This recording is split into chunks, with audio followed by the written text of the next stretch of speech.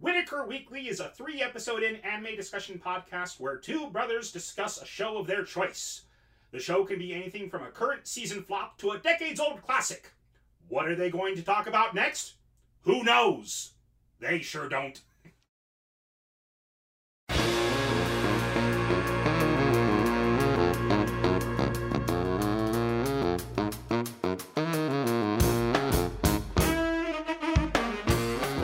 I'm Andrew. I'm Lee. And this is Whittaker Weekly. Let's get right into it.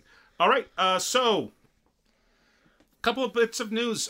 Just yesterday, Slime Reincarnation, or like that time I got reincarnated as a slime, it has been renewed for season 2. Fantastic. Which I'm very excited about, especially after that little bit. It's the last couple of episodes they've been leaving it, but that's more for another story kind of endings, Right. like where he recreates the golem. And it's like, and I summoned a demon, and that became quite a thing. But that's another story. And then it cuts to something else. Mm-hmm. And then we've got this flashback with Shizu-san and this demon that she's fighting. But it turns out she's not fighting this demon. She's fighting other demons. Yes. And this demon comes in and slaughters everyone but her. And the reason he slaughters everyone but her is because, I don't want to spoil anything, but, you know, He's found a reason to admire her. He's found a very good reason to admire her. Mm-hmm. And so get caught up on Slime if you haven't. It's fantastic. Mm-hmm. And we're looking forward to season 2. We've got one more episode of season 1. Something you mentioned is that actually, if anybody's ever read the Neverending Story novel, is the novel that is based on, every chapter ends with, "But that's another story for another time." Mm-hmm. That's how every chapter ends. And so seeing that happen in Slime, but that's kind of the point, is that stories never end. Yeah, was the whole point of the novel. There's a bit of news that I forgot to go ahead and cover. I'll go ahead and put it in. I can go ahead and update the doc after we're done recording. Right. But the Behemoth, the same guys, I don't know if you've ever played any of their games, but they make hand animated games. They made shoot, I'm forgetting the name, but it's a very, very difficult Alien Hominid. They made Alien Hominid for the PS2. Okay. It's a very difficult side scroller where you're an alien and you're fighting Area 51 agents trying to get your freedom. And they also made Castle Crashers, which is a side scroller beat 'em up. And they made a couple other games as well. They just announced today that they are it's their 10th anniversary, and kind of to help celebrate that, they are re-releasing Castle Crashers for the Switch, the PS4, and I think the Xbox One. It's Castle Crashers Remastered. Okay. It's a very fun game. I've already purchased it twice. I got it for the 360 back when I had one, but then I sold my 360. I ended up rebuying it for the PS4 or the PS3. Mm-hmm. I don't know if I want to buy it again, but it's good that it's available for people who haven't played it yet, because it's a great game. Okay, then. And then they've also announced that they're working on their 5th game. What their 5th game is going to be. All right. And then... Okay, so a while back, I actually have been to GDC, and so it's kind of fun seeing when they've popped up in the news again. I always wanted to go back. But you've got another news article that is straight from an announcement at GDC this year. A very long announcement at GDC. Game Developers Conference, for those of you who don't know what GDC is. Google is getting into the gaming business. They are launching Google Stadia. It is a console. It is a gaming system without a console. Okay. They are using the Google Cloud and the Google Network to power their games. You will be able to use your tablet, your computer, your TV if you've got the proper Chromecast, or your phone to play the exact same game. You can stop playing on your phone you can play on your phone on your commute home, and then as soon as you get home, you can swap to your Chromecast and keep playing where you left off. In October of last year, they tested this by running Assassin's Creed Odyssey, the newest game in the Assassin's Creed series, streaming it through Chrome and letting people play it. Oh, wow. At 1080p, 60 frames per second. And the test went extremely well. They're saying when they launch, they're planning on being able to play up to 4K resolution, 60 frames per second, with surround sound audio. Oh, wow. They didn't say any. They didn't say any costs.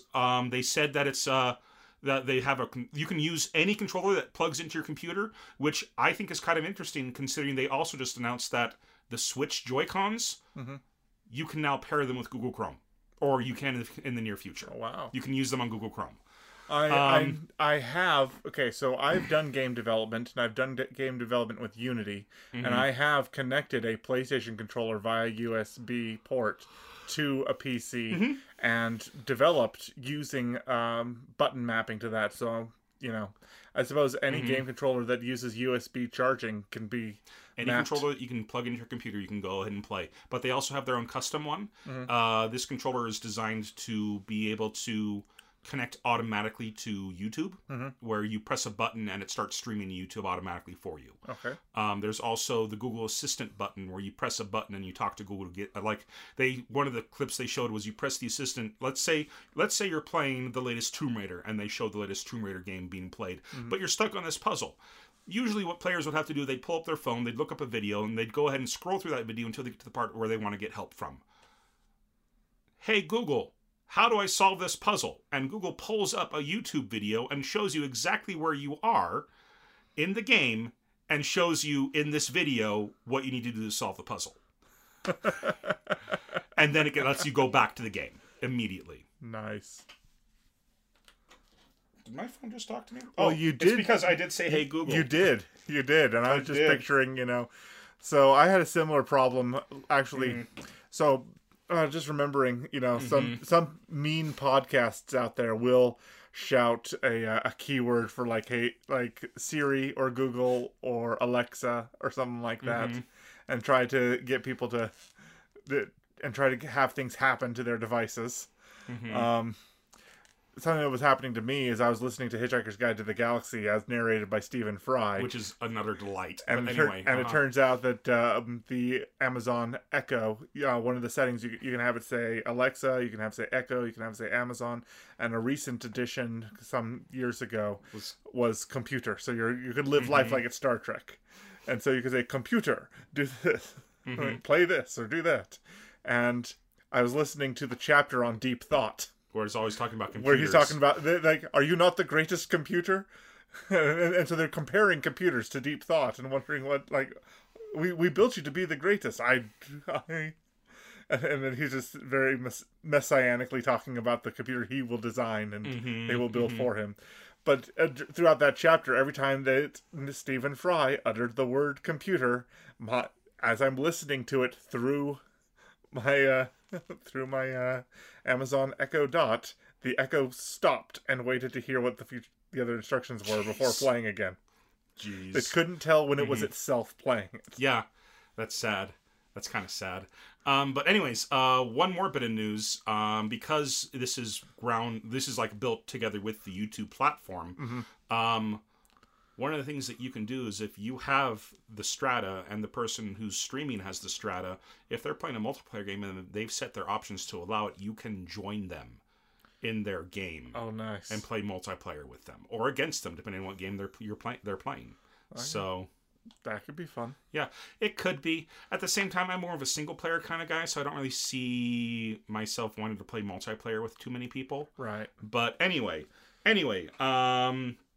it's kind of exciting.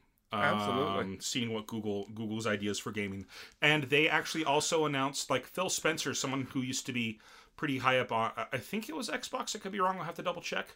He's the head of Google Strata, and he also announced that today Google has officially formed their own gaming studio. I think it's like Gaming with Strata or something like that. And Jade Raymond, the girl who headed up Assassin's Creed 1 and 2 for Ubisoft, and I shouldn't say girl, woman, she's like, yeah, she's a full-grown woman. Anyway, the lady, and she's now the head of that studio. Oh, good for her. So she was also heading up a studio for EA, but EA, being EA, canceled all the games that studio was making, and she just kind of walked away. So I don't blame her. I mean, that's EA is the place where game companies go to die. Yep. Just ask Richard Garriott. Oh, it's not just Richard Garriott. There's a lot of companies that have died under EA because they haven't been able to live up to EA's unreasonable demands. And their unreasonable demands caused them to create shortcuts and upset the fan base that had helped build that studio in the first place. Right. Yeah. Now, what was it? There was we showed you a picture that a meme passed through my Facebook feed featuring the character design of Handsome Jack happening to match really closely to a CEO of EA. Mm-hmm. Of EA's CEO. Yeah. The like Andrew something or other with he looks a lot like Handsome Jack. Also, to the point where it can't be a coincidence. Also, Mirror's Edge 2, the villain in Mirror's Edge 2, which was made by DICE, if I recall correctly, a company owned by EA. The villain in that also straight up looks like the same guy. Okay. In fact, he looks like a supervillain. A lot of great games seem to adopt EA as the villain of their games. Mm-hmm. Including one that was in the recommendation of the week, either last week or the week before. Ultima. The Ultima series. And, I mean, Ultima 7, the rhetoric that the Guardian utters and some of your quest actually involves defeating the EA logo. Mm-hmm.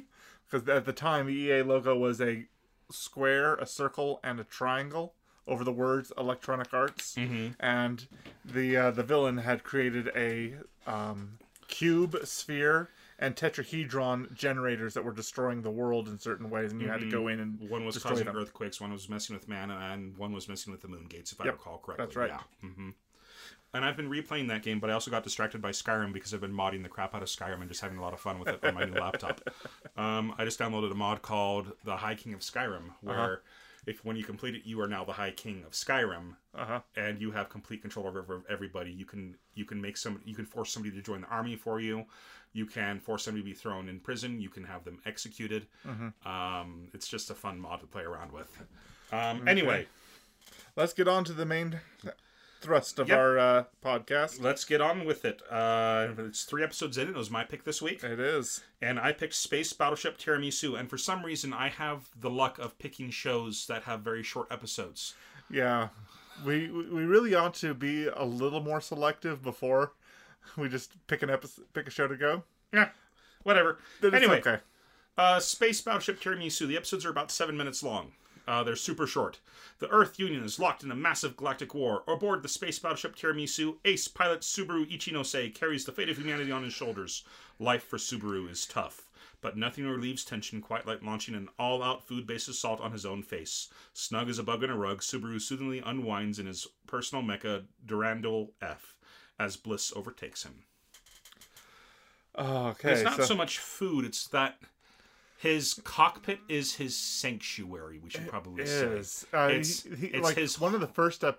Okay, so here's the difference between whether you watch this show on Verve or on Crunchyroll. Crunchyroll will apparently send you right into episode 1, but Verve's episode selection starts with 3 specialty episodes that aren't listed in the standard run-through that are bonus material.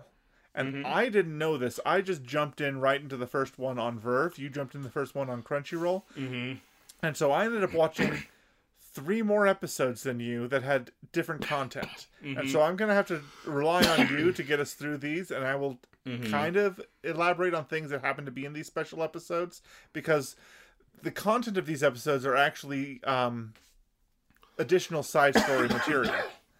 The things that happen from other people's point of view during episodes. Like the first episode is from the point of view of a character that interacts with the main character, Subaru, throughout episodes 1 and 2. Or 2 and 3. Okay, well, let's go ahead and get started. So, the episode starts off, there are enemies approaching, but he has about 120 seconds before his mech launches, and he says to himself, all right, that gives me just enough time to eat one. And he goes down, and like before then we don't really see anything. But he has he's in his cockpit, modern bento box in a modern supermarket bento box in a super sci-fi It's not quite a bento. A bento is multiple courses. This is just something that you would buy, like.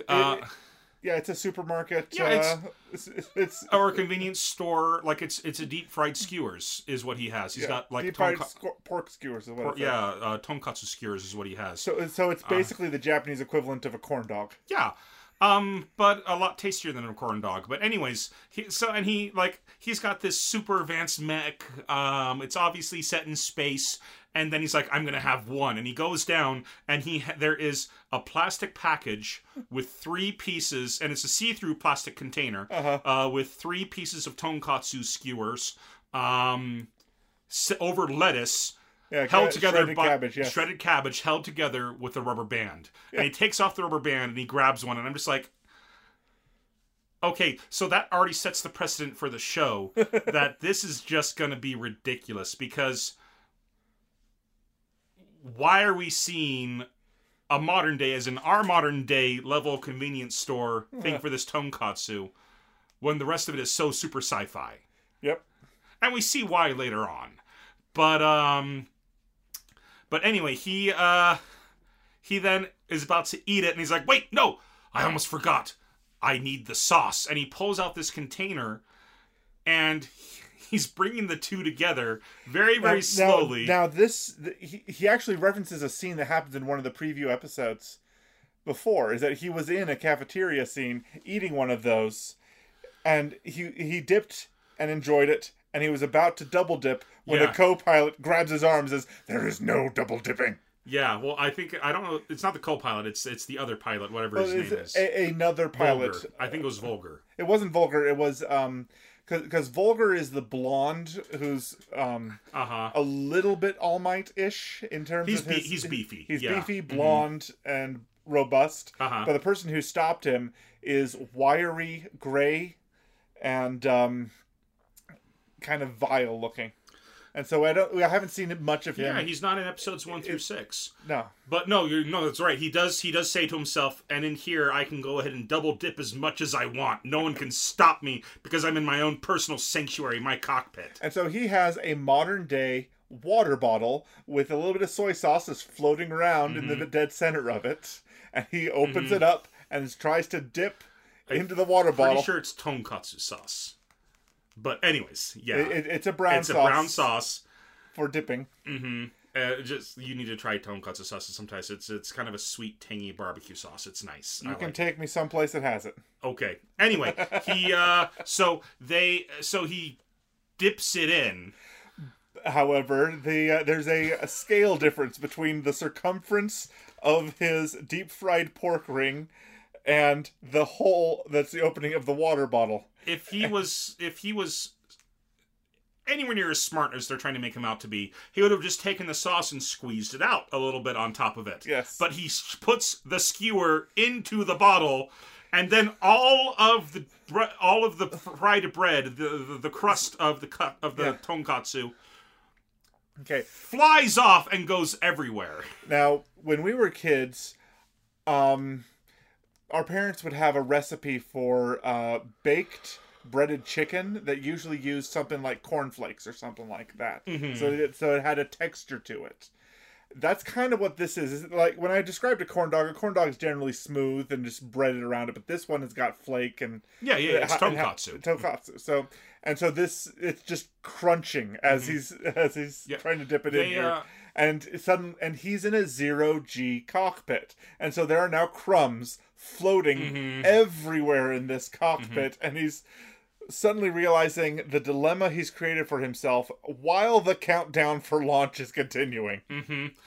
And he makes things worse by knocking over by knocking over the container with the other two, and now there's lettuce or shredded cabbage everywhere as well. And it's just floating all over the cockpit, and now he has to battle in this situation. See, so the way you make tonkatsus, you take the pork, you put it in, you dip it, you put it in flour, you then put it over egg, and then you dip it in breadcrumbs. So it's fried breadcrumbs on top of it. Is what it is. But anyway, which is why it gets everywhere in the cockpit. And he... it is literally the least... It has got to be one of the least sanitary things you could possibly eat in what's supposed to be a sterile environment. It's supposed to be a sterile environment, and like, just think about all that food that could get into the electronics and just screw things up so badly. It reminds me of that scene in Like a Surgeon, where Weird Al is performing surgery and then leans over with a really drippy sandwich. And it just goes into the... It's like coleslaw or something is dripping out of the sandwich. You're like, this isn't supposed to happen. Nope. This is a clean room. Mm-hmm. So, the cockpit's supposed to be a clean room as well. Yes. But it's now just got his food, his mess everywhere. And then they launch, and he's like, no! I haven't even had a bite yet! It's got this great shot of him being thrust back against the chair, trying to eat something, and he's like, no! But he's not worried about the massive mess in his cockpit, and just how it's going to screw up all of his electronics. He's worried that he hasn't had a chance to take a single bite of his tonkatsu. And that, my friends...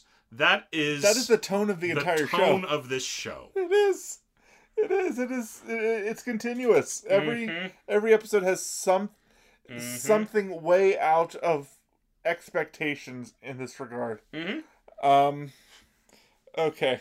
So I don't think we're going to cover episode to episode, but there's a lot of little things that happen throughout. Yeah. So. We'll just be talking about the stuff that we really, really liked. And this show, not only is it silly, but it's very, very much a spoof of mecha anime. It is. Especially the overdramatic mecha anime, which is just kind of, what mecha anime is. Yeah, it is. Or like very melodramatic, I want to say. And this show just rips on that so well. Like, even the enemy mech suits are very, very obviously inspired by the enemy mechs in the Gundam series. It's true. It's true. But it's kind of embarrassing just how little attention he puts into the actual combat of things. There just happens to be action sequences where he's obviously really, really good at what he does, to the point where he's not paying close enough attention to what he's doing at all. Yeah, like there's the scene where I'm trying to remember what he was distracted by, but remember he was testing out the sniper rifle? So he's been given a plasma sniper rifle, and the problem is for whatever reason, he had to leave his mech in the hands of the motherly mechanic. That's right. And she redecorated, putting good luck charms and focusing, and there was a little Buddha cat, or whatever that thing is, a good luck cat, and there was a charm with a bell hanging from the ceiling, and there was flowered arrangements and flowery kimono things going on all over the place. Yeah. And the property of his Subaru name is now written on his helmet, which is a running gag for the rest of the series. Like, from then on, you see his name written on his helmet. Yes. So, and it's just, and he's so upset that I don't know if this this is not, again, my problem is that I watched the 3 preview episodes leading up to this, and and I can't tell you whether this scene was in the first 6 episodes or in one of the 3 preview episodes, but he describes being in the cockpit like being in his mother's womb. Like, it was that is not in the first episode. But he talks about how comfortable and how secluded and private it is in this cockpit, and it kind of carries on in the show. That, like, this tone that when he's in his cockpit, he feels the safest, because it's the one place he can be alone, in a place where he has no privacy during bathing, no privacy during eating. Sometimes he has privacy because in his sleeping court arrangements, because every once in a while he gets thrown into solitary confinement. Every once in a while, it happens on an episodic basis. Yes. Sometimes twice in an episode. Sometimes he's done it to himself. Like, in one episode, they come and grab him because he's just pouting in solitary confinement. He has put himself in there. But anyways, his problem is that he's 19 years old, and the guy who we talked about earlier, Vulgar, calls him Honor Roll because he's their ace pilot, and he was very, very good at studying in school and things like that. But he's 19 years old in a combat situation with all of these 30-year-olds with worldly experience, and he's a 19-year-old virgin with no experience and no And he doesn't want skill. Any, he wants tact, nothing to do with these people. He hates it. But anyways, so he can't focus, and he can't aim this. And so he's frustrated, and he hates just what this person did to his cockpit. It's his place. And she's real fast. We should explain that he's supposed to be the opening attack of a surprise attack on this enemy base. He's supposed to open fire, hit this, destroy their tower, and then this second unit is going to come in and attack the base. And he's so unfocused that he fires a massive blast that has got to be 10 stories huge. 10 stories tall in diameter, as it goes this blast, and it just barely misses the topmost antenna of this. It looks like it's going straight forward, and then it cuts camera angles and it goes above it, and then the camera does this kind of cut zoom into it, and it's like it is like an inch or something above the top of the tower is how close he was to hitting it. He did 0 damage. He missed completely. Completely missed. But just barely. Just barely. And so the enemy then attacks him and he runs away. Before they even get a chance to retaliate, he has to run away immediately because it was a one shot. Yeah, it's like you had one shot to do this, and he blew it. So... But in episode 1, he showers, and then he gets out of the shower because they're being attacked, and he throws his clothes on. And while he's in... I think this was episode... I want to say this was episode 2. This may have been episode 2. This episode, it was called The Naked Dance in the title, and I was a little bit concerned playing this while my kids may have been walking around. Okay. So I think it's episode 2, but yes, he's harassed in the shower and throws on his shirt, which you notice if you're paying close enough attention. He puts it on inside out, backwards. You can see the tag on his chest, and it reads in English, Playboy. But anyway, he puts this shirt on, and then he's out in combat, and he's like, "What's going on? There's something wrong with my sanctuary. I can't breathe very well. What's happening? What's happening?" And then so he calls his support, the operator that he's been assigned to. His name's Cody. Now this scene plays out in one of the preview episodes from Cody's point of view. Is that he's being told? He says, "Please help! I'm running out of oxygen. There's something wrong with my mech." Yeah. And Cody's just like, there doesn't seem to be anything wrong. Your oxygen's at 80%. And now if you just watch that episode by itself, it's one thing. And it's accurate. It's that Cody is accurately saying, no, you still have 80% of your oxygen left. What actually happens from Cody's point of view is he's busy playing a video game, and he has 80% of a shield or something left. And so he's not paying full attention to what's going on. He's like, no, you've got about 80% left. You should be fine. Don't worry about it. And then he realizes that he's talking to somebody that he was supposed to be helping, and they hung up on him, or they got cut off. And so he's like, "Oh wait, what did I do? No, wait. His error is actually at 80%. I told him the truth. We're good." But he was panicking. Did I do the right thing? And he pulls out, and apparently he's working for another agent who sent him a spiral notebook of notes of things to do to help blend in. Oh gosh. And it's delightful, and I should have you watch these. They're pretty cool too. I'll watch them when I get the chance, but probably not tonight. And then he goes in and goes, if a pilot is panicking, the best thing you can do to calm them down is to tell them everything is okay. They need to hear that from a person who supposedly knows. Who supposedly knows. I don't know if supposedly was the word that they used, but it's like, oh, I did that too. Okay. Everything's all right. All right, everything's all right. So he has no idea if he's screwed up and is going to end up getting him killed. But anyway, he in that same episode, he finally realizes that his shirt is backwards, and so he tries taking this. He tries taking his shirt completely off. While in combat, he decides that he's engaging in mech-to-mech sword fighting, and figures out, okay, I'm going to do this move and then slip my left arm through. I'm going to do this move and slip my right arm through. And anybody who's worn a t-shirt ever can figure out, you can put your arms back in. But he put his t-shirt on not only backwards, but inside out. And so he decides he also needs to take it off completely and turn it back right side up. Without taking his helmet off. Exactly. And so now we've seen he can survive without his helmet inside of this cockpit pretty easily, but he's just too wrapped up in combat to take the helmet off. And now the shirt is wrapped around his helmet. He can't get it off. He can't get it down, and he's fighting blind. Like, still fighting really well, but he's fighting blind. And then he eventually just rips his shirt off and finishes combat, and the episode ends with him the narrator then goes, and at that moment, something inside Subaru snapped. And so he proceeds to take off the rest of his clothes, and just starts screaming, die, die, die, die, and then eliminates 30 bad guys in a row, just boom, boom, boom, boom, boom, in a very Gundam style.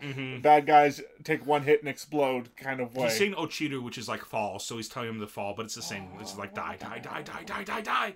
And so he's killing them all, and then at the end of that episode, he then puts his clothes back on. Except for his torn up t-shirt, which he leaves in space. He leaves one of his favorite t-shirts in space, according to their narrative. Every episode ends with, the day, the month, and the year of whatever future date this was, and then a major event that has allegedly happened that day. But oftentimes, it's just so ridiculous. Like on this day, he left one of his favorite shirts in space. Yeah. Yeah. Of all the things that happened that day, they don't mark the 30 enemies he defeated. They don't mark his success in battle. They mark that he jettisoned his shirt. His torn up shirt. Well, and the comedy in this show works so well for me because they take themselves so seriously. It's such a silly thing for them to be doing, for them to be talking about, but every single voice actor takes it completely seriously, as if they were in a regular mecha anime.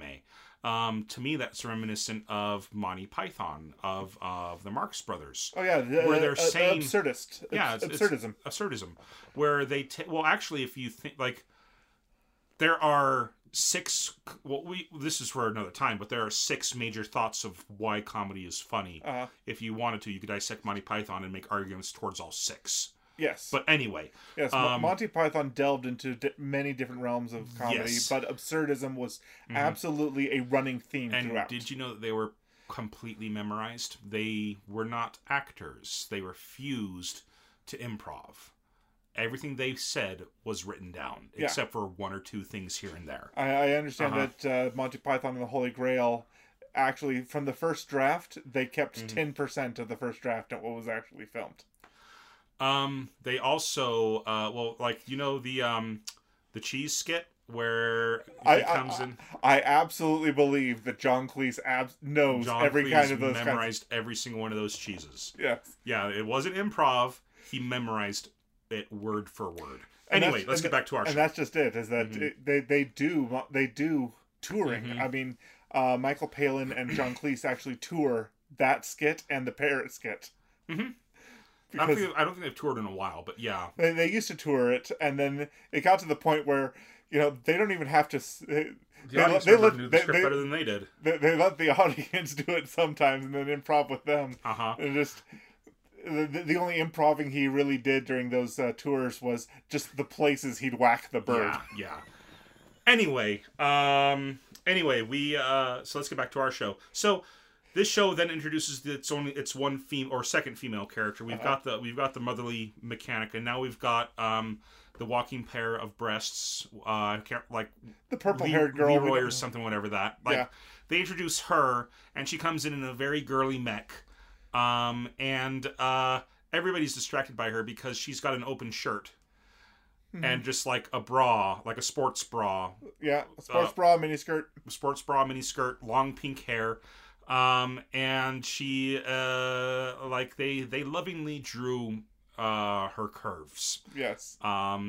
Anyway, but that's kind of the joke because in this episode, nobody can take their eyes off of her chest. To where, she introduces herself to Subaru, and Subaru is like, "Oh, hey, it's a woman," and she starts saying something about how she came in on this ship, and oh, did you not hear from my father? And she says Chi-Chi, which is a very informal way of saying father. Well, Chi-Chi is also the way that a child refers to his mother's breasts. Which is why he misinterprets it the way that he does. Oh, Japan. Yep.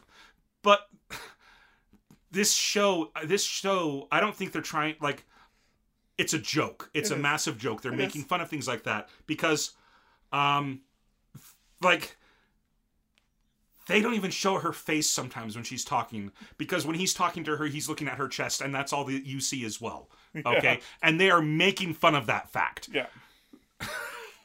So it's like something you'd see in one of the Naked Gun movies or something like that.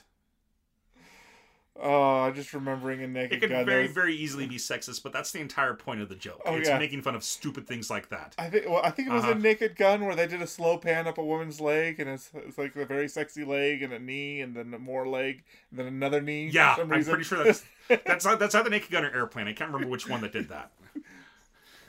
Oh, those movies. Anyway, she then, they talk to the captain, and the captain's like, don't call me father, call me captain. And it turns out she's the captain's daughter. Of course. And the captain got this super long wizard-level beard. Yeah. But anyways, in this episode, our main character, Subaru, is now suddenly in her mech instead of his. Yeah. They've swapped. For whatever reason. And her mech is a suggestively modeled one. Yep, it's suggestively modeled. It's very, very womanly, and inside of it, it's all pink with frills and stuffed animals hanging from the ceilings. And so he's deeply uncomfortable in this cockpit. Can't stand it until finally he can't take it anymore, and he takes off his helmet, and he's able to smell her shampoo, which he smelled earlier in this episode as well. And then he suddenly realizes that, wait a minute, I'm in a girl's room. He does something. He does something really, really weird. He turns around and he hugs the chair and starts smelling it to get more of her scent. But what does he do that causes the mech to grab itself in the chest? He says, I'm gonna feel some boobs. And so he takes... Because he's crazy, and now he thinks he's in this girl's room, he thinks he's finally got his chance to feel some breasts. And so he takes the mech's hands and has the mech's hands go towards its own boobs, which it has because it's designed like a woman. Apparently rocket launchers of some kind. We don't know what they are just yet, but he's going for them. And the girl, she's like, no, wait, Subaru, don't do that. No, what are you doing, Subaru? Stop. And then Subaru grabs them, and there's this massive explosion, and she's just like, those were missiles, which is another just ridiculous cliche that if a mech has breasts, they are missiles. It's true, and it blows them up. And Subaru only made it out of there with only minor burns. And somehow Subaru only made it out there with minor burns. And this is when we find in the next episode, because there are 2 little bit episodes in each. Yeah, you got 3 minutes of a bit episode in a 7-minute episode. With 30 seconds for the opening and 30 seconds for the closing. If that. But he's now in solitary confinement, and they come and they get him because he's in solitary confinement. This is when he's put himself in solitary confinement. Anyway, they come get him, and they tell him how his new mech is here, and he's like, wait, they made it? I was like, yeah, it's a brand new mech just for you, type thing. And he's super excited about it, and they made a new Durandal or whatever it's called. And he gets super excited about it, and just as he's about to, as he's going down the hallway about it, the mechanic's like, here, take the manual. Only an idiot would go flying off without the manual. Only an idiot would go flying off without reading the manual first, and he goes in and he gets into the ship, and the ship, just as the ship's about to launch, he realizes that he was given volume 2 of the manual. He doesn't have volume 1. And the cockpit he's in is so advanced that he's never seen a configuration like this before. And volume 2 starts off expecting you to have already mastered volume 1. And it is not helpful at all. And he goes out and he's just pushing random buttons and nothing's happening because he's just been launched into space. Until he finally hits a button, transforms into a jet, and then starts flying towards an asteroid. Yeah. Hits another button, and his screen display stops being helpful and starts being stock market on one side and a race and a marathon running race. Yeah, some race of some kind. Yeah, some track and field meet or something like that he's just watching. And it takes up his whole screen, and now he can't see the asteroid he's coming straight for. It's like, You set off the double screen. Yeah. Well, and then he hears the voice, and Volger says, "I bet you turned on the double screen, didn't you? I did the same thing my first time in this cockpit." And then it goes, and the girl pops in, and she says, "Oh, you need to hold down the flashing button for 3 seconds. That will turn the dual screens off." And he's like, "Wait, what?" And then they blow up the asteroids and stuff. And then he finds himself completely surrounded by the exact same model of mech. Everybody has it. It's not just for him. And so he gets depressed and refuses to leave his mech. He curls up in the fetal position in his mech, which causes his mech to curl up in the fetal position. Just knees to chest, arms around the knees. And he's super depressed because he's no longer special. He doesn't have his special cockpit anymore. He has the same cockpit as everybody else, and that's what's depressing him. Yeah, everybody has the same cockpit instead of having his own special cockpit.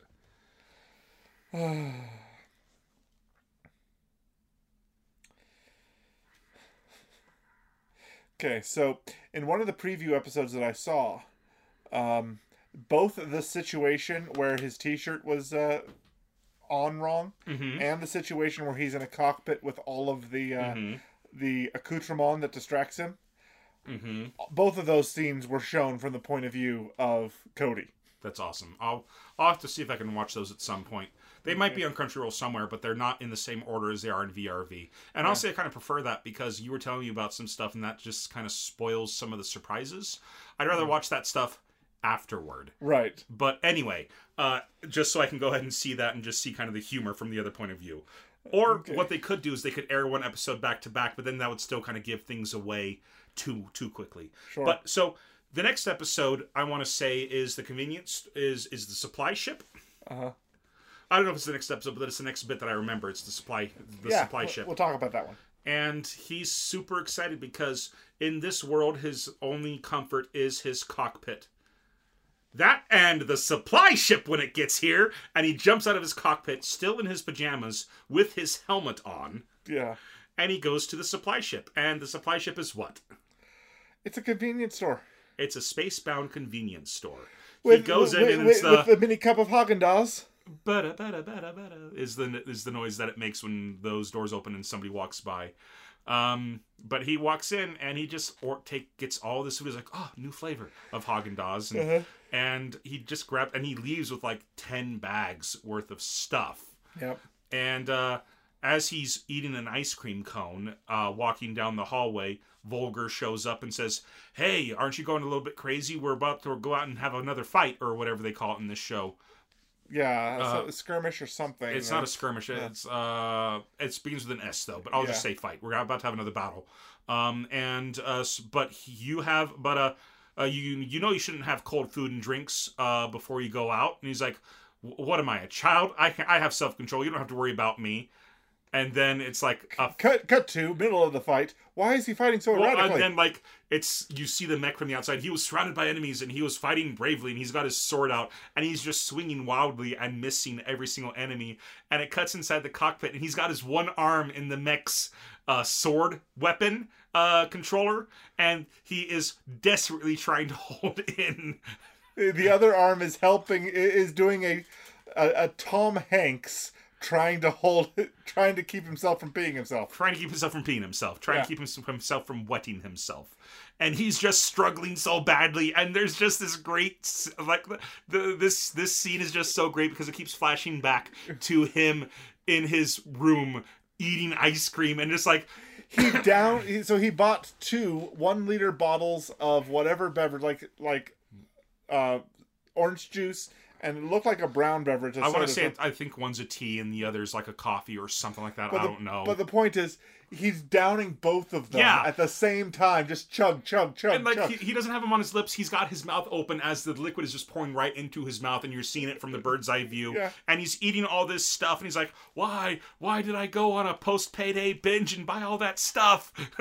And eat it right before the fight. The soiree, I think they call it. A soiree. Yeah. Right before the soiree, the sortie, whatever. Yeah.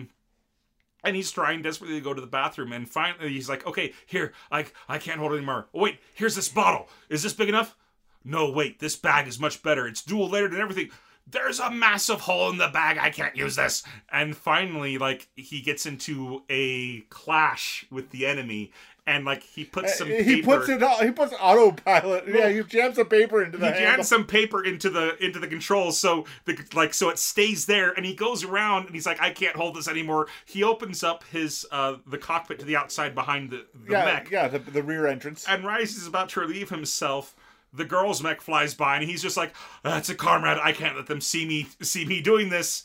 And so he then gets back into his ship, and then gets back into his seat.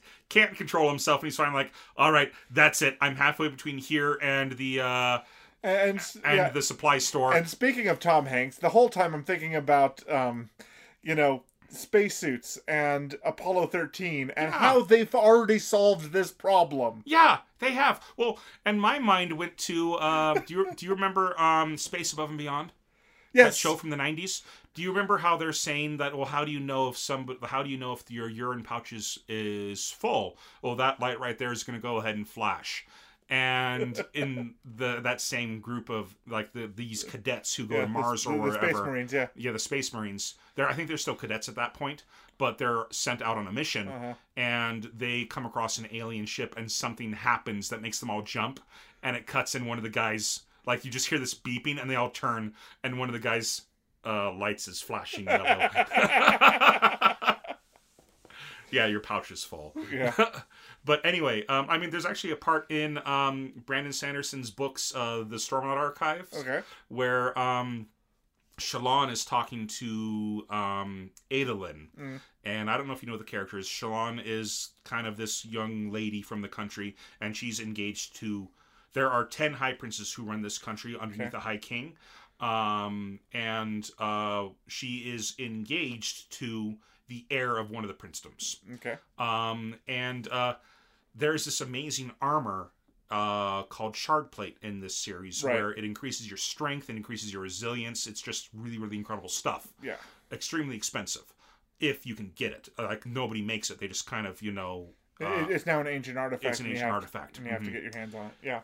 And she actually asks him during one of their dates, what, will they get down the conversation of battles? And, you're out there for 8, 9, 10 hours sometimes. And she's just like, what happens when you have to go to the bathroom? And he's just like, you just go. you just go. And she's like, no. And he's like, yes. He's like, wait, have you done it? Yes. He's like, no, yes, I, Renarin, he lists his titles. Out his 2 lines of titles. Have personally shat myself in the battlefield. Is what he says. Okay, then. And she just starts laughing, and he's like, well, I'm not the one who has to clean it, so.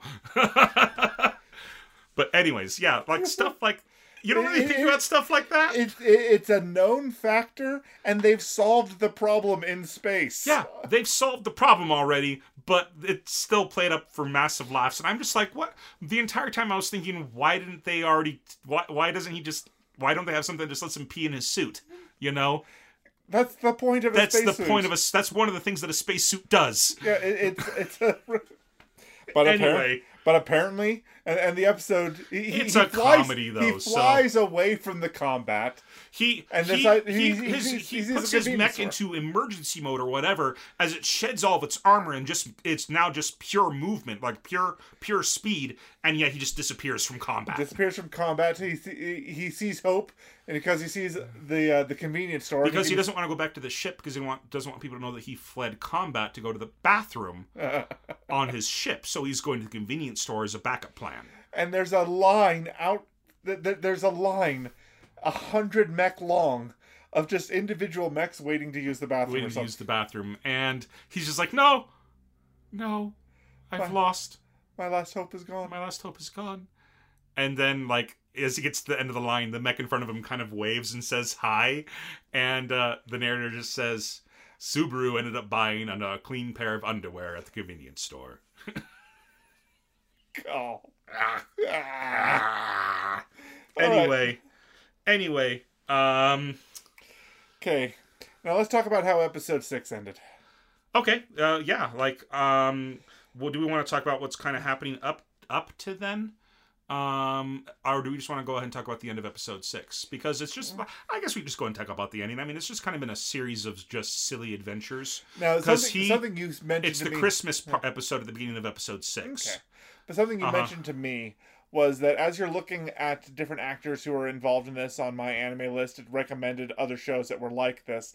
And we've watched the 2 shows that it recommended. 2 of the 3. I don't know. I haven't heard of the third one. But yeah, the other 2 shows that it's recommended are Cromartie High School and Gintama. And I adore both of those shows, and I adore this show. It's fantastic. Because it's just so silly, and I love unwinding to just silly things. Not like just letting it take the weight of the world off my shoulders for a little while. But anyway, so let's just go ahead and go to the end of the episode. Okay. He is finally fed up with the crew and everything, and so he's going to grab all of his belongings and move everything into his beloved cockpit. And he's just going to live in his cockpit from now on. He's done. And so he gets up, and it's like, this is my last time coming to the bridge. I better not make eye contact with the captain. And he walks in, and everybody's been beat up. He notices that the female officer is on the ground, the lieutenant's on the ground, the captain's unconscious on the ground, and then over there he sees Cody, or he hears the voice of Cody saying, "Oh, so you finally decided to come out of your cockpit and come to the bridge, huh?" He turns and he sees Cody, and Cody is stepping on Volgar's head. Yeah, and he's like, "Cody, what are you doing?" And Volgar's like, "You know this guy? Yeah, he's my assistant operator. He's the one who I've been communicating with this entire time. His name is Cody. We don't have anybody named Cody working on this ship. Who have you been talking? Who have you been talking to?" And Cody then reveals that and in a couple of flashbacks, like there's the bit where he's eating rice in space because let's not go into that one too much, right? Because he's out of power, but because he is who he is, he has just a ton of rice, and he has a microwave obviously in his cockpit, and so he's eating microwaved rice. But he sees a flashback of his mom in that and he sees his brother. Yeah. And then at the beginning of this episode, we also see his brother as well, and apparently his mom's passed away, and they're on their way back to home on Christmas. But Cody takes off his hat, and this entire time, like, even from the start, I knew something was up with Cody, just because you never see his eyes. You never see his eyes. His brim's down low, and it happens to have the ship name on it. The ship is called the Tiramisu. The Tiramisu, which we looked this up. It's an Italian layered cake. Yeah, it's an Italian layered chocolate cake. It's a dessert. Yeah, it's delicious. Which made me look up to see whether Yamato was a special type of Japanese food of some kind. But there's a Yamato brand of restaurants, but that's about it. Well, Tiramisu is just silly. Yeah. Yamato is actually a family name, but also I want to say he was a famous World War II general. Or an admiral. I think he was an admiral over their fleet. Yeah, because the Yamato cannon in StarCraft for the battlecruisers is named after him. Right. So I don't know if Space Battleship Yamato also is named after him, but it's a family name as opposed to a dessert. I want to say that guy was a major character in Tora Tora Tora. Could be, and that's a great movie, by the way. If you guys haven't seen that, if you want to see what actually happened in Pearl Harbor and not Michael Bay's awful rendition of it. Michael Bay watch Tora Tora Tora. Yeah, Michael Bay took like 30 legitimate stories and then crammed them into 2 people's lives. Mm-hmm. Yeah. So like, did you? So if you take snippets from everybody's stories, it happened. Yeah. They. Yeah. But Tora Tora Tora might be a bit more faithful. It's a lot more faithful. Like, I remember, I don't know if you watched it, but I remember me giving a shout out to history buffs on YouTube, and one of his videos is comparing Tora Tora Tora to Pearl Harbor, and Tora Tora Tora is far more historically accurate than Pearl Harbor. So, but anyways, I mean, it's Michael Bay. What were you expecting, or what was I expecting? Michael Bay was actually in a movie that we both love. What movie is that? Mystery Men. Okay. Do you ever? So if you watch Mystery Men and you watch the scene where there's all these different gangs of people coming to dinner, hosted by we just started. We've been leading up to this character reveal the entire time, and now we're leaving our audience in even more suspense by not even talking about it. Yeah, but no, because we love you guys. That he has one line. He says, "Hey boss, can we bring the brewskis?" That's Michael Bay. Okay. And that's the audience he makes movies for. Yeah, Can we bring the Brewskis jocks? Mm-hmm. Anyway, so he takes off his hat, and suddenly he's got very, very long blonde hair and a cyborg eye, and he's revealed to be Subaru's older brother. And that's where episode 2. And he tells him to. He says, "Leave this ship and join me. You hate it here. I know you hate it here. Leave this ship and join me." Yeah. And that's where the episode ends. Yeah. And I started watching the next episode, but then I was just like, nah, I've got a package I've got to pick up because UPS screwed up some stuff. Okay. So I went and I picked up the package and came here. So. Okay.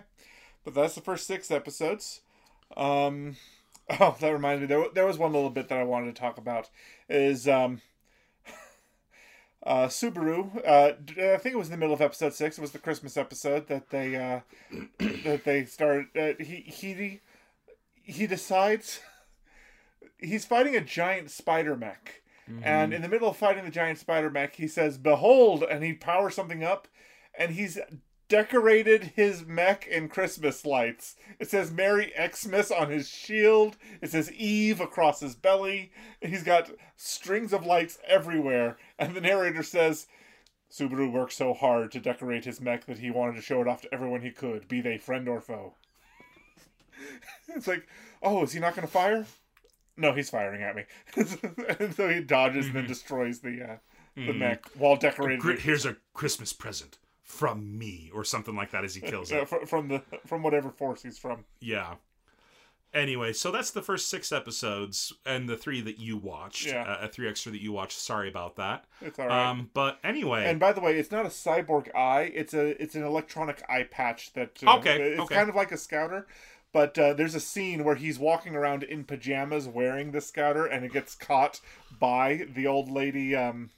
Mechanic. Oh, really? And she's like, "What's that you're wearing?" Because it's not standard issue among their own crew. So what's that you're wearing? It's like, "Oh, this I got dust in my eye, so this is an eye patch." "Oh, you poor thing. Just go to the mess hall. We keep eye drops on the shelf with the eggs." And then what? Okay, sorry, that's just so weird to me. Oh, and he had the exact same reaction as you did just then. Eye drops with the eggs? Why? I guess that's a thing they do here. Yeah. What? Anyway, but his pajamas are like Where's Waldo striped pajamas, just head to toe with a cap. Mm-hmm. So real fast, we should say that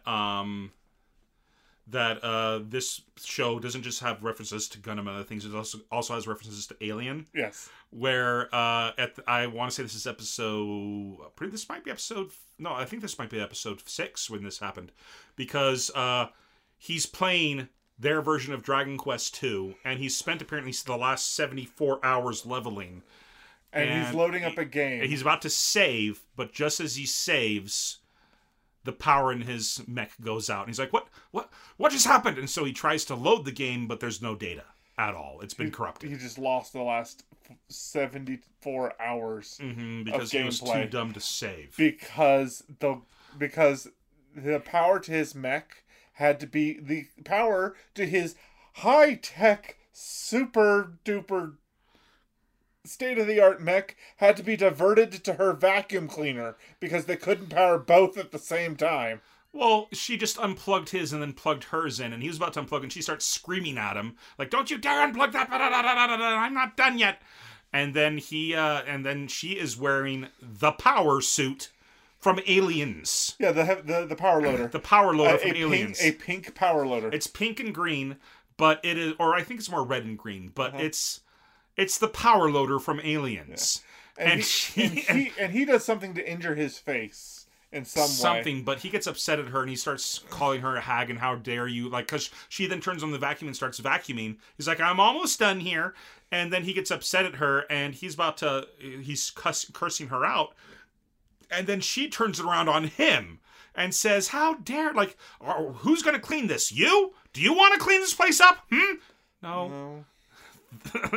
So, but he injures his face in some way somehow, and she decides the best healing tincture for that. He falls and she catches him with the power loader. Yeah. And she decides that the best way to cure his scratch is to take this smaller grabber tool, lick it a bunch, and then go towards the scar. And so she's got a power loader arm, and then this thing that's extending out of it, and it just looks like the mini mouth coming out of the alien mouth. It's like the mouth coming out of the alien mouth, and it's like covered in slobber and everything. It's coming right for his face. It's like no! And then the next scene we see, he's cleaning he's washing his face in the bathroom and stuff like that. Yeah. You can imagine why he's fed up with this crew. Yeah. But anyway, so yeah, that's the first 6 episodes. What do you think? Okay. I'm intrigued about the relationship with him and his brother because, on the one hand, the 3 preview episodes that I saw, the brother seemed reasonable and just kind of fed up with how ridiculous Subaru is. But in the opening credit sequence, which the brother has been featured in every time, he looks like a crazy psycho villain. Yeah. And we don't see... And you didn't see that it was him until the end of episode 6 of who they didn't reveal that. I assumed he was the brother as soon as they started revealing the brother character. Because again, that's a very, very because even in the flashbacks, he's wearing a hat and you don't see his face. Yeah, he's wearing a hat, you don't see his face. The flashback child version of the character. But I love this show so far. Oh my gosh, it's so ridiculous. And he's one of the reasons you wanted to see the show from the first place, because you told me last week that you saw the cover of this, and it's the 2 of them. It's Subaru and his brother fighting with these... fighting over food inside of Subaru's cockpit. Yes. Yeah. So... maybe we'll keep watching this and see where it goes. I wonder if the bad guys are the ones that are reasonable because everybody on the Earth Force are just ridiculous. And they're all just like awful, awful caricatures and not real people. So true. They took the worst aspects of things. Like they made the woman nothing but a sex icon. They made the hardened soldier nothing but a pervert. Subaru's an ace pilot that is an absolute moron in everything else in his life. So it's I wonder if we're gonna meet more of the bad guys in the bad guy because they've done season 2. You basically just relisted the Konosuba cast. Yeah, like everybody's just awful in their own special ways. The main 4 are they're all absolutely awful in their own special way. Yes, they're all terrible people, every single one of them. Oh, how I long for gender equality in our time. Anyway, I want Konosuba season 3. So does the rest of the world. All right, so that's it for Space Battleship Tiramisu. Yes. What are we watching next week? It's your pick. All right, so I was browsing through a handful of shows, and a clip came through on my YouTube autoplay, and I wanted to see more about this. Apparently, it's exclusive to Amazon Prime. Amazon Prime Video, and it's called Karakuri Circus. After inheriting the family fortune, 11-year-old Masaru Saiga is targeted by kidnappers armed with bizarre and deadly puppets. He escapes once, aided by circus employee Narumi Kato, but the kidnappers soon catch up with him. Just when all seems lost, the 2 are saved by the mysterious Shirogane, who wields her own marionette. From then on, the trio's fates become inexorably intertwined. Cool. Now, I don't remember if it was Mother's Basement or Giggik, but I remember learning a little bit about this show from a YouTube personality. Right. Okay, so that's what we'll watch for next week. Okay, and now that we're done with 3 episodes in, it's time for recommendation of the week, and it's my turn this week. It is. And I'm going to recommend Spider-Man Into the Spider-Verse. What a fantastic movie. That's what I was picking up today from FedEx. I got the Blu-ray for it. Oh, nice. Such a good movie. Oh my gosh. It really is. The music, the animation, the characters, the acting. You know what's sad is that they were actually trying to figure out a way to... Originally, they wanted both Tobey Maguire's and Andrew Garfield's Spider-Man to be in it as well. Oh, that'd be so cool. They maybe saved it. They had to cut a bunch for this movie, but that still shows, like, I really hope that they would be Into the Spider-Verse 2 because they've already greenlit it. They've also greenlit Spider-Gwen. So, and do you know who the voice of Spider-Man Noir is? Yes, I do. It's Nick Cage. Nick Cage. Yes. How perfect is that? It is brilliant. It is wonderful. Do you know who the voice of Spider-Ham is? Yes, but the name escapes me now. It's a stand-up comedian by the name of John Mulaney. John Mulaney, yep. And he has my favorite stand-up comedy bit, I think, of all time, where he talks about how he and his friend in the Salt and Pepper Diner in Chicago took a jukebox and played... is that him? That's him. Oh! The Tom Jones song, What's New Pussycat, 21 times in a row. And could you get a man to cry by playing and his friend's like, no, this is what we're going to do. After 7 plays, we're going to pop in one, It's Not Unusual. And we sat and we watched. And after 7 plays... And people were like, no, it's not possible. They couldn't. And it was like only a dime per play, which is why they were doing this. Yes. It's like a dime for 3 songs or something like that. Something cheap. But it was the best, like, $1.50 they ever spent or something like that. And it's just, like...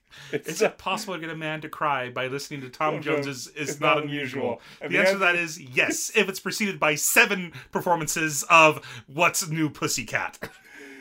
And then, when we went back...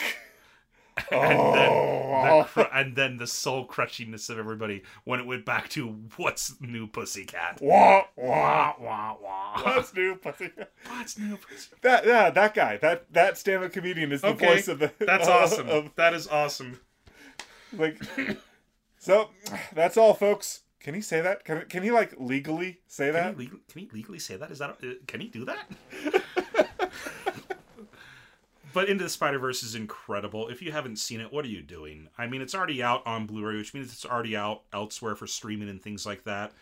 It is absolutely... Go see that movie if you haven't done it yet. It is breathtaking. The things they had to invent to make this movie look the way it did.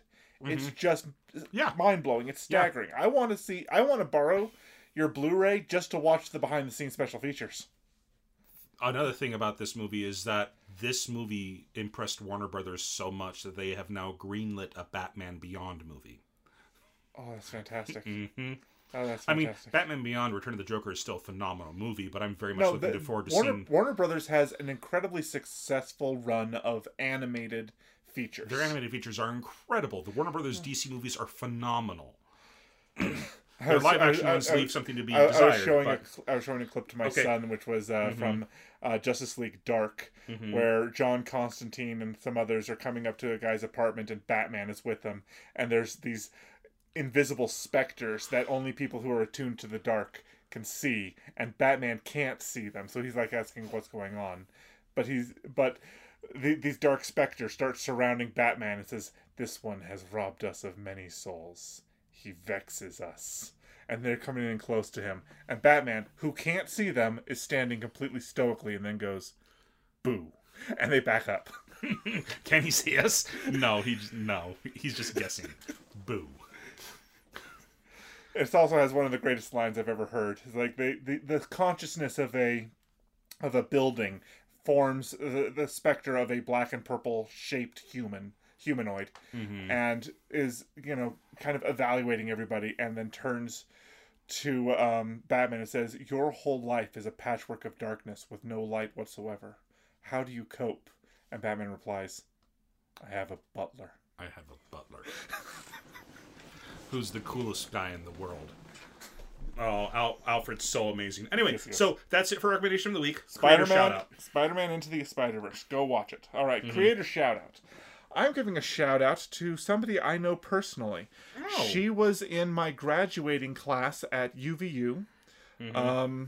She is an amazing, incredibly talented character designer and figure artist who has a robust Instagram account. Her name is Angela Talley Smith, and her Instagram profile is Angela Mermaid Smith Art. A lot of it is just doodles and brilliant stylized versions of Disney characters. They're absolutely gorgeous. Mm-hmm. She's incredibly talented. She helped work on the Cyber Dino racing game and the other the animated project. The what was it called? She helped with the animation and character design in what was it called? Invalid Pin. That was it. Mm-hmm. And so she and I have worked together on those projects, and she's a very reliable, wonderful person. So reach out to her, go follow her on Instagram, commission her for something. She's great. Okay, awesome. Good deal. Well, thanks so much for listening in this week. If you listen on YouTube, please feel free to like this episode and to subscribe to our channel. If you like what we do and want to support us, please spread the word of our podcast or even support us on Patreon. Where can they find us on social media? Our site, WhitakerWeekly.com, currently has the links to our Facebook page, Twitter account, Patreon page, and YouTube channel. We encourage all our listeners to follow us on the social media platform of their preference, and if there's one we're not on yet, please reach out to us on one of the ones we've mentioned, and we'll broaden our scope to include you. All right, well, that's it for another week. I want to go ahead and give a shout-out to Ben Coombs for providing the artwork for us.